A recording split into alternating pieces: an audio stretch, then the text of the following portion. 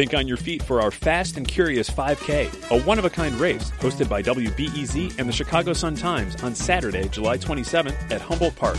More info and early bird registration at wbez.org/events. I'm Sasha Ann Simons, and this is Reset. Now, here's a stat that shocked me when I first read it. Guns are now the leading cause of death for American children. That's according to the CDC. It used to be car crashes, but not anymore. Lately, as we know, guns are in the news. The racist mass shooting in Buffalo, that was less than 3 weeks ago. Since then, we've had the tragedy in Uvalde, Tulsa, and a series of mass shootings in Chicago, including one right downtown. In a few minutes, we'll hear how Illinois schools are preparing students and teachers for an active shooter and dig into how school safety plans work in the state. But first, new data from the Chicago Police Department that might make you go, huh? The number of shootings in the city is actually down from last year. Here to put all of this into context for us is WBEZ criminal justice reporter Chip Mitchell. Hey, Chip. Good afternoon, Sasha. Police Superintendent David Brown's been talking about the shootings over Memorial Day weekend. What's he saying? Well, one of the main things Superintendent Brown's been talking about is the courage of Chicago officers to do their job in what he calls the most difficult time to be the police. And he's not just talking about the environment for officers since George Floyd's killing in 2020. He's talking about the number of guns in the community, Sasha. So here's what Brown said about Memorial Day weekend. 250 guns taken off the streets of Chicago over 3 days, 75 guns in 1 day. We're awash in guns here in every major city. It's past time to get some significant, real gun reform in this country. So there's David Brown, Chicago's top cop, talking about the need to reform the country's gun laws. Mm-hmm. And this, of course, Sasha, is not only after a very busy Memorial Day weekend for the police, but after that mass shooting last week at the school in Uvalde, Texas. Brown did not get specific about what new measures he'd like to see, but he did say he'd like more gun controls. So as I mentioned off the top there, Chip, although Memorial Day weekend was especially violent, the number of shootings and homicides are down in this city compared to last year. Can you walk us through those stats? Sure. So what we've got from the police department are some fresh numbers through the month of May, ended with 60 murders. That's 7 fewer than May of last year. Chicago has now had 3 months in a row with a drop in murders compared to last year. I'm looking at the whole year, Sasha. Murders are down nearly 8% from 2021. Shootings are down too. So a big caveat, though, is that these numbers are down from a year last year that had the most Chicago murders in a quarter century. There's still a long way to go before the murder numbers are back to, the horrible level that they were just a few years ago. But it's possible that we are on the downside of this current gun violence surge that's lasted for 2 years now. And, we'll have to see what happens this summer. The next 3 months are traditionally have the most gun violence, the most intense gun violence. Right. And, so by about mid-August, early September, we'll be able to say really whether this 2-year-old surge is subsiding. Mm-hmm. You say we're on the downside here. Does this mean that the mayor and police department's policies that they're working? Well, Mayor Lightfoot's administration is focusing on 55 police beats in the city. There are over 200, but she's focusing on the 55 that had the most violence last year. Not just more police, but more social services, even stuff like cleaning up litter off the street. She calls it the whole government approach. Mm-hmm. I think Superintendent Brown is citing figures saying that it's been successful. That these beats have had big drops in crime. So I think it would be wrong not to give the mayor some credit here for the drops that we're seeing in violent crime in the city this year. Of course, there are other factors as well. The economy is better now than it was last year and better than it was 2 years ago. Mm-hmm. People have been adjusting to the pandemic. The pandemic has eased up. A lot fewer people going into the hospital, even though we have a lot of cases right now of COVID-19. Mm-hmm. So it's always difficult though to actually say, well, this particular factor has caused either gun violence to increase or decrease. Right. Criminologists will be arguing about this for years. Yeah, and the thing is, I know that there are people listening to us right now, Chip, who are saying, I still don't feel safe in my neighborhood. So do you think that this data from the Chicago police is going to offer any consolation? Well, we've had 200 and more, when you're talking about 250 some homicides in the first 5 months of the year, yeah, there are a lot of places in the city of Chicago where the public safety is really a burning issue. And one thing that's a little different this year is we've had some highly publicized shooting incidents downtown.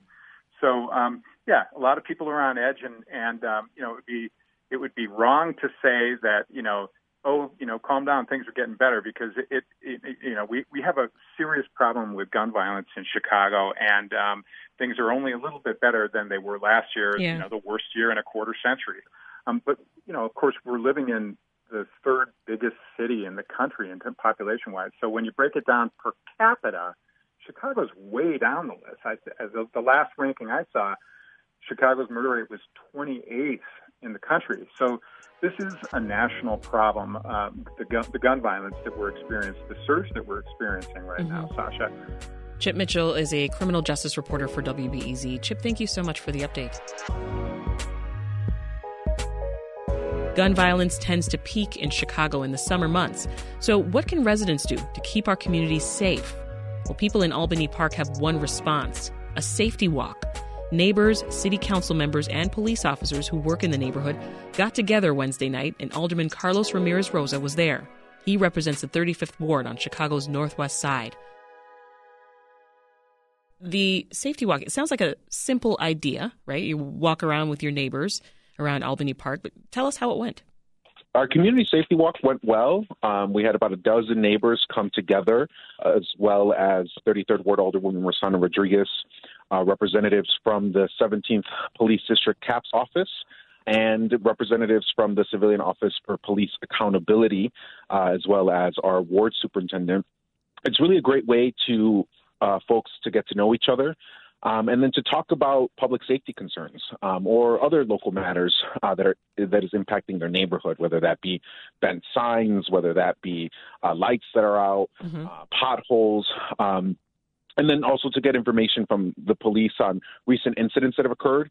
And if they have any information and feel so inclined, it's also an opportunity for them to speak directly with police officers about situations happening in the neighborhood. It is our 5th event that we've had thus far this spring. Most of the other events that we've had have been in Hermosa with the 25th Police District and their neighborhood policing initiative.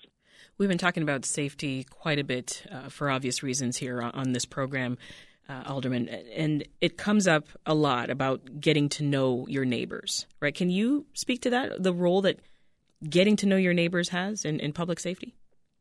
Absolutely. The safest community is a community where people know each other, where people are looking out for each other, where people are taking care of each other. If you know your neighbor, you're that much more likely to intervene or to notice something suspicious going on in their household.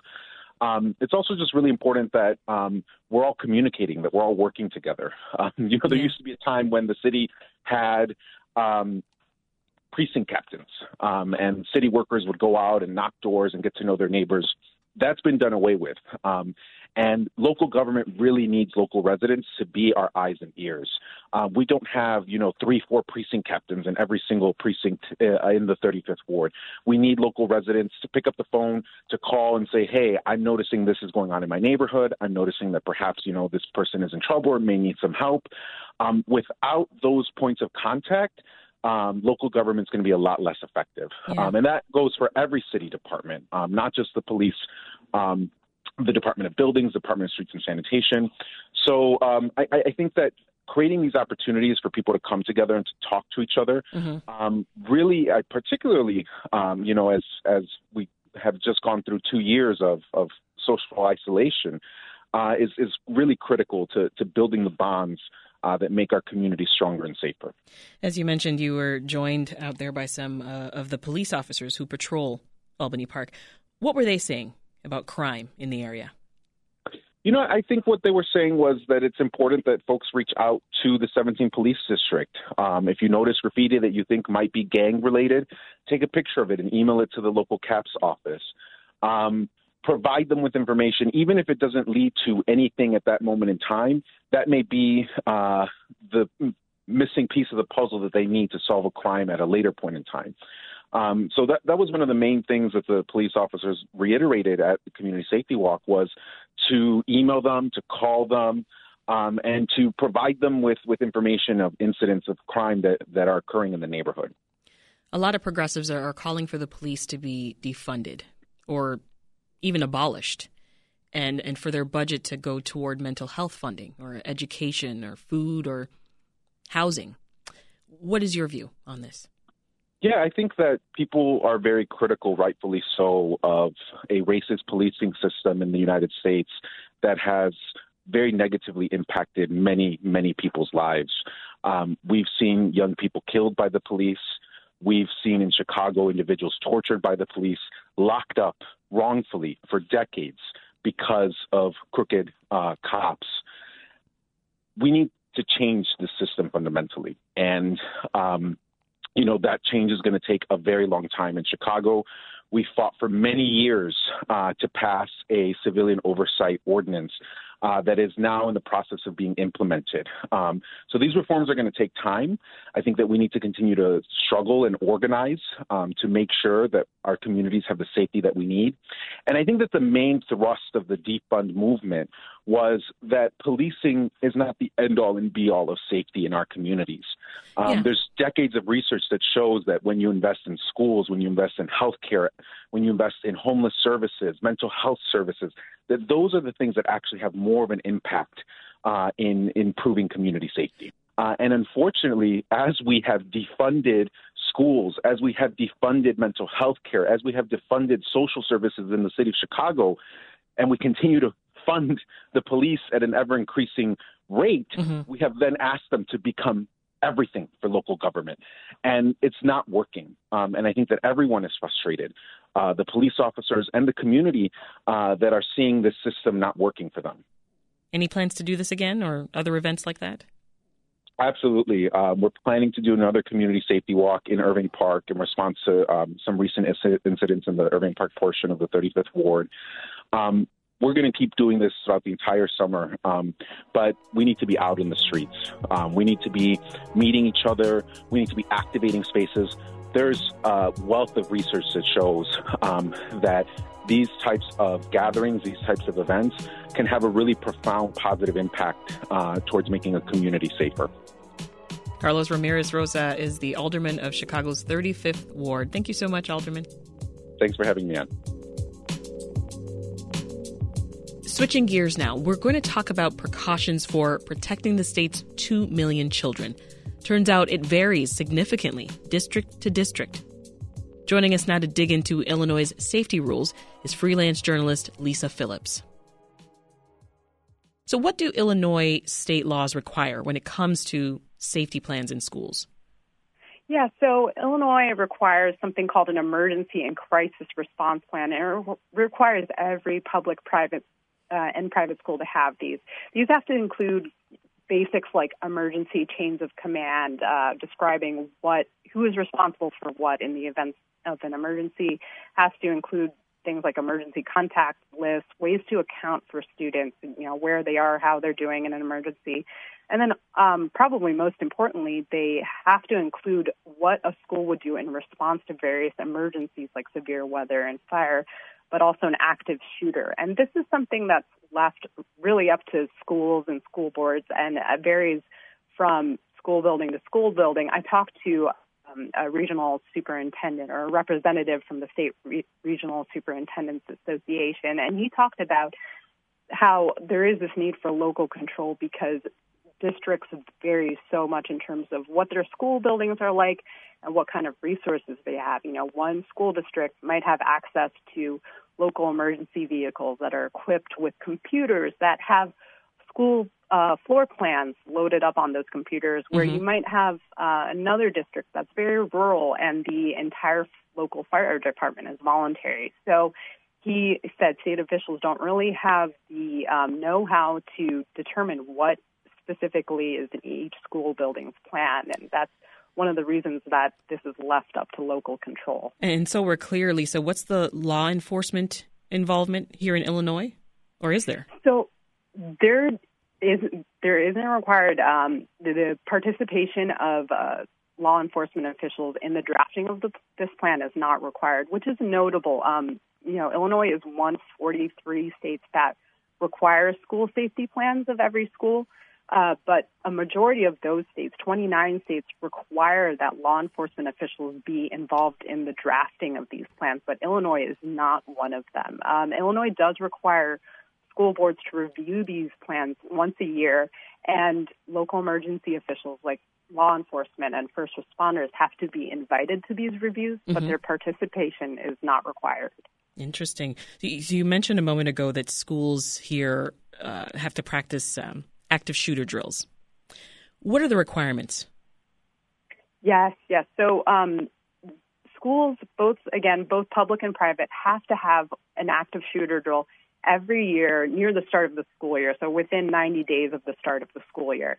And law enforcement officials should be observing it. This kind of mimics what response you have outlined in your safety plan, and it's meant to give students and staff an idea of what steps would be taken in the event of an active shooter drill, and also to identify any problems with your plan. Does it need to be updated with best practices? Do you need a different way of notifying students that there is an active shooter in the building?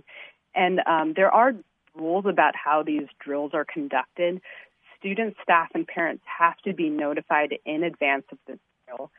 There have to be school-based mental health professionals present, and these drills have to be age appropriate. And it's notable that this law specifically says the drills cannot include simulations of actual school shooting incidents. There was an event, actually a drill, a couple of years ago in northern Indiana where teachers were shot with plastic pellets, and this generated widespread criticism, understandably, and it had a lot of people thinking about what the psychological toll of these active shooter drills are on children. So I think there's a lot more awareness of what cost do these drills come at. Yeah, I was talking to my kids last night. They are teens. One's in high school, one's at the last year of middle school.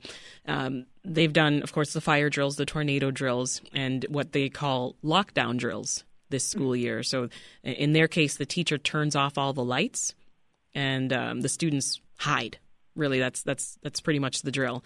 But as a parent, I got an email that morning sort of letting me know that it was happening, that it was going to last for 30 minutes, and that if I tried to come to the school at that time, the doors would be locked. And so there would be no one entering, no one exiting.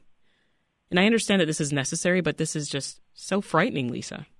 Yes, I agree. I have a 2.5-year-old and a 5-year-old myself, and both of them, I mean, it blows my mind because they're so young, but they've both gone through lockdown drills. And you know, it's hard to imagine what they get from these drills being so young, but I also understand that parents and teachers and school personnel want, some reassurance that there is a plan in place, even though this is a very unlikely event to have happen. You know, many of the sources I talked to wanted to get the message out there that schools are very safe. The chances of this happening at someone's school is still very low, even though these events have been horrific and tragic and, have obviously gotten a lot of attention. I think parents are looking for reassurance that there is a plan in place should something like this happen.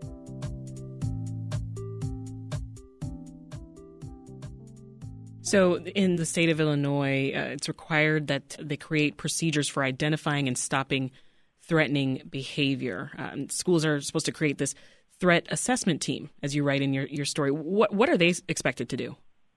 Yeah, so that is a great question. And, the law requires that school districts have a threat assessment procedure in place, and this involves creating a team that has to include things like a school administrator, a teacher, and then also mental health personnel like a school counselor, a school psychologist, and also at least one local law enforcement official.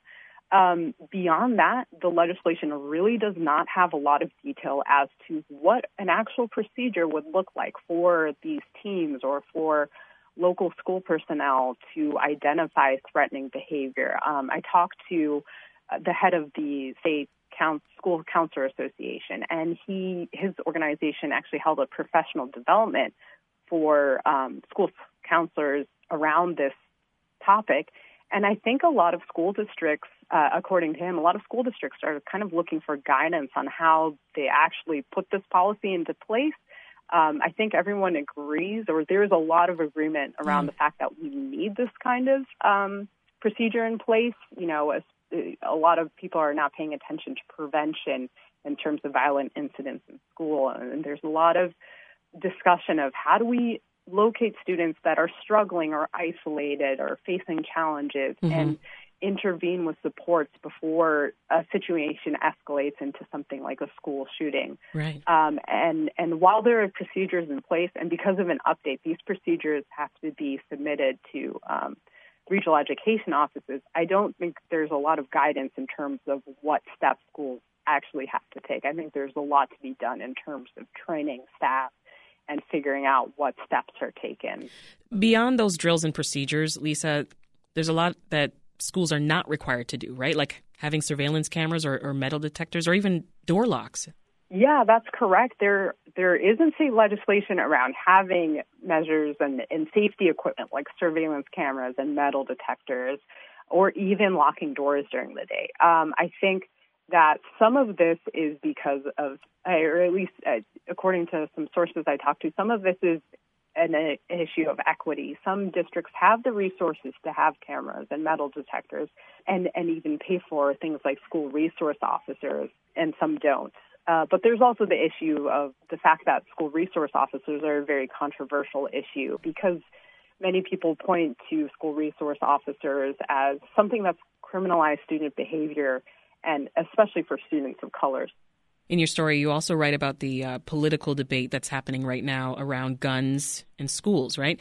According to an Associated Press survey of governors, Democrats favor gun ownership restrictions and Republicans want tighter school security. So how does that political context affect the requirements that we have here? Yeah. I think it's interesting to note that, responses following school shootings has kind of become a political exercise almost. And I think there is a lot of debate, even on the local, let's say, at the school level amongst staff and students and people saying that you can put all of these measures in place, but what happens in schools is a reflection of what's happening in society. And, if we don't have tighter gun control, for example, that schools themselves are not going to be able to stop gun violence from coming into schools because, there's only so much a school can do in terms of putting in surveillance cameras and metal detectors. And there are also people who feel that putting in measures like that turn a school environment into something that's not comfortable for students and something that feels, more like a prison than a school. Yeah, I've heard my daughters use that term too. Yeah, they've got metal detectors, the doors are locked, and it's just this little skinny window that you can kind of peek through if you're the parent standing outside. It feels very prison-like, even the windows looking at the school from outside. But I'd rather that than the alternative. Yeah, I completely understand. I think it's a hairy debate for sure. Yeah. I mean, you have to kind of balance the educational needs of students with keeping them safe. Exactly. That's freelance writer Lisa Phillip. You can find her story on our website, wbez.org. Thank you, Lisa. Thanks, Sasha. That's it for today's Reset. Keep checking in with us for the latest updates on this story and more by listening live at 11 every weekday on 91.5 FM or on the WBEZ app. You can also catch us afternoons right here on your podcast feed. I'm Sasha Ann Simons. Thank you for spending your time with us. We'll catch you right back here tomorrow to get you caught up on all the major headlines this week during our weekly news recap. See you then. Thanks for listening to the news live on WBEZ and NPR. The WBEZ stream sounds great in the kitchen on your smart speaker and anywhere on the WBEZ app. Listen every day.